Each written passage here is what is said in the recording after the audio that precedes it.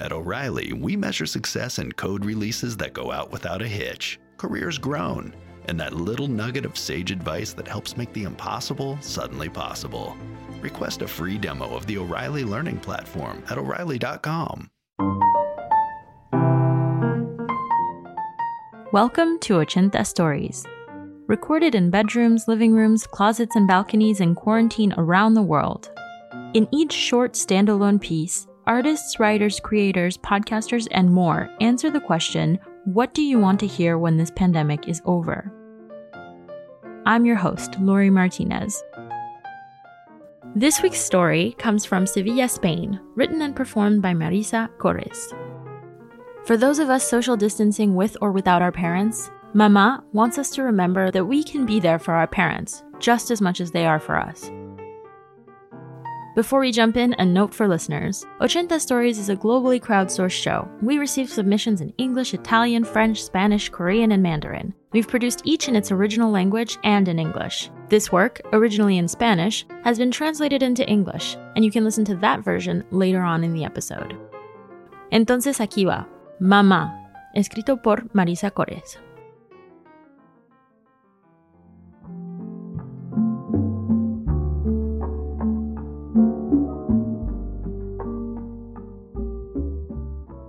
Día 1.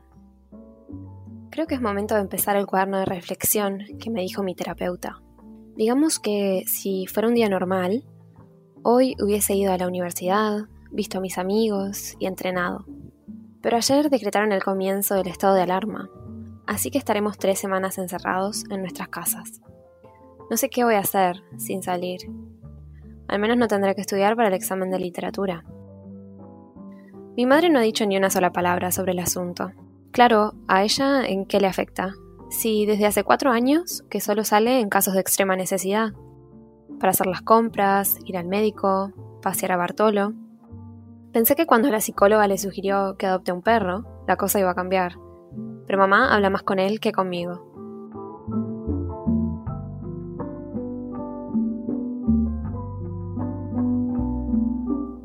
Día 5. Debo haberme convertido en la bella durmiente, porque paso la mitad del día acostada. La otra mitad la paso cocinando, pero no hay ninguna princesa de Disney que sea gorda. Mamá me ha sugerido que haga yoga con ella. El problema es que esto del confinamiento me tiene mal.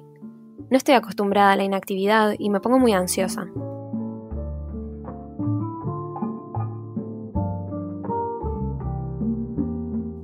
Día 10.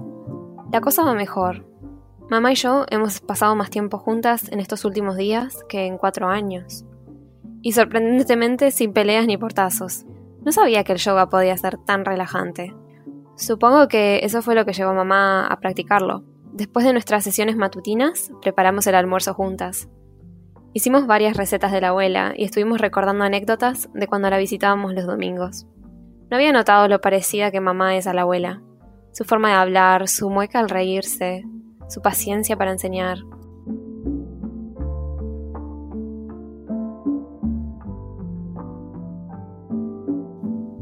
Día 15. Anoche hablamos de papá. Cuando terminamos de ver la peli, las dos con lágrimas en los ojos, mamá me abrazó y me dijo lo mucho que lamentaba no haber estado presente estos años. ¿Pero fue ella quien no estuvo presente o yo quien se alejó? ¿Acaso fui yo quien la dejó sola mientras me mantenía ocupada con la universidad, el gimnasio, mis salidas con amigos? No, mamá. Soy yo la que lamenta no haberse quedado en casa haciéndote compañía. Día 20. Ya queda menos para que termine el confinamiento.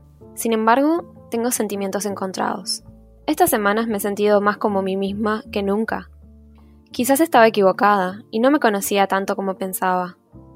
Quizás soy más parecida a mi madre de lo que creía. Todos estos años la resentí por no cuidarme. Y sin embargo, ahora me doy cuenta de que mamá me cuidaba a su manera. Preparando la comida, lavándome la ropa y limpiando la casa, a pesar de no tener ánimo para hacerlo. Los jóvenes pensamos que nuestros padres tienen que cuidarnos a nosotros, que su responsabilidad es asegurarse de que estemos bien. Pero ¿y si son ellos los más frágiles, los que necesitan nuestro apoyo? Cuando termine todo esto, Me toca cuidar de ella a mí.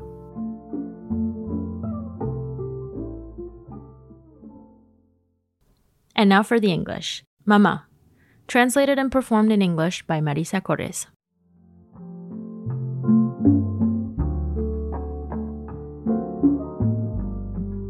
Day 1. I think it's time to start that reflective journal that my therapist told me about. If today was an ordinary day, I would have gone to class, seen my friends, and trained. But yesterday, they declared a 3-week state of emergency, so we'll be locked down for 3 weeks. I'm not sure how I'll be able to stay home all day. At least I won't need to study for my literature exam. My mother hasn't brought up the subject. Of course, she's not really affected by it. For 4 years, she only goes out in case of extreme need, to get groceries, go to the doctor, walk Bartolo. I thought when the psychologist suggested that she get a dog, things were going to change. But Mom talks more with him than with me.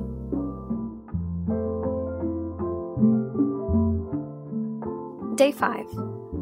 I must have become Sleeping Beauty because I spent half the day in bed. The other half I spend it cooking. Mom suggested I do yoga with her, but I'm not feeling great with this confinement thing. I'm not used to an activity and I'm just getting very anxious.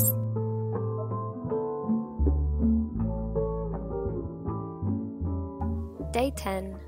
Things are looking brighter. Mom and I have spent more time together in these past few days than in 4 years. And surprisingly, there has been no fighting or doors slamming. I didn't know yoga could be so relaxing. I guess that's why Mom took it up. After our morning sessions, we make lunch together.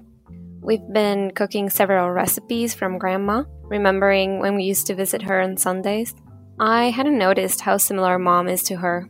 Her way of speaking, her crooked grin, her endless patience.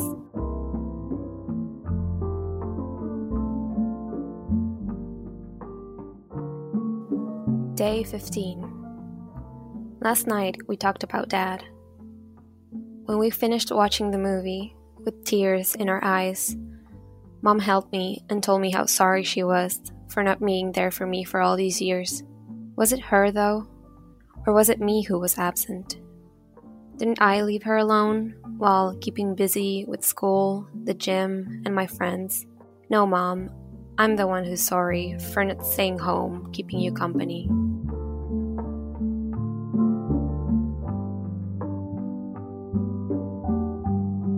Day 20. Lockdown is almost over. I guess I should be happy, but I have mixed feelings. These past few weeks, I felt more like myself than ever.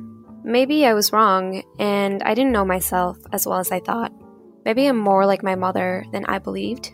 All these years, I resented her for not taking care of me. But now I realize she did. By cooking, doing my laundry, and cleaning the house, even though she didn't always feel great. Sometimes we'll believe that our parents must take care of us, that their responsibility is to make sure we're okay. But what if it's them who need our help? When this is over, it will be my turn to take care of my mom.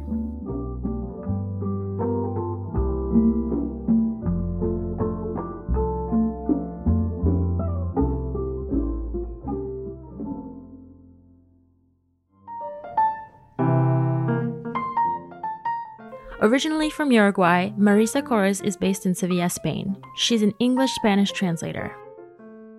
Thank you for listening to Ochenta Stories. If you liked what you heard, leave us a review on Apple Podcasts in whatever language you choose.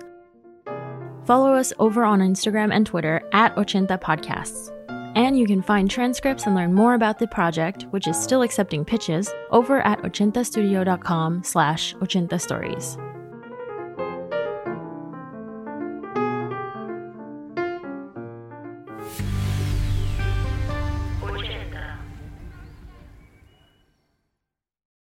It takes years to build a business that sustains a family and is worth passing on. At Sandy Spring Bank, we work closely with clients to provide the financing, cash management, and deposit products necessary to grow a business, so your life's work will continue to prosper once it's in someone else's hands. We believe real banking is a conversation. Let's talk about your business. Visit sandyspringbank.com/business. Credit products offered by Sandy Spring Bank.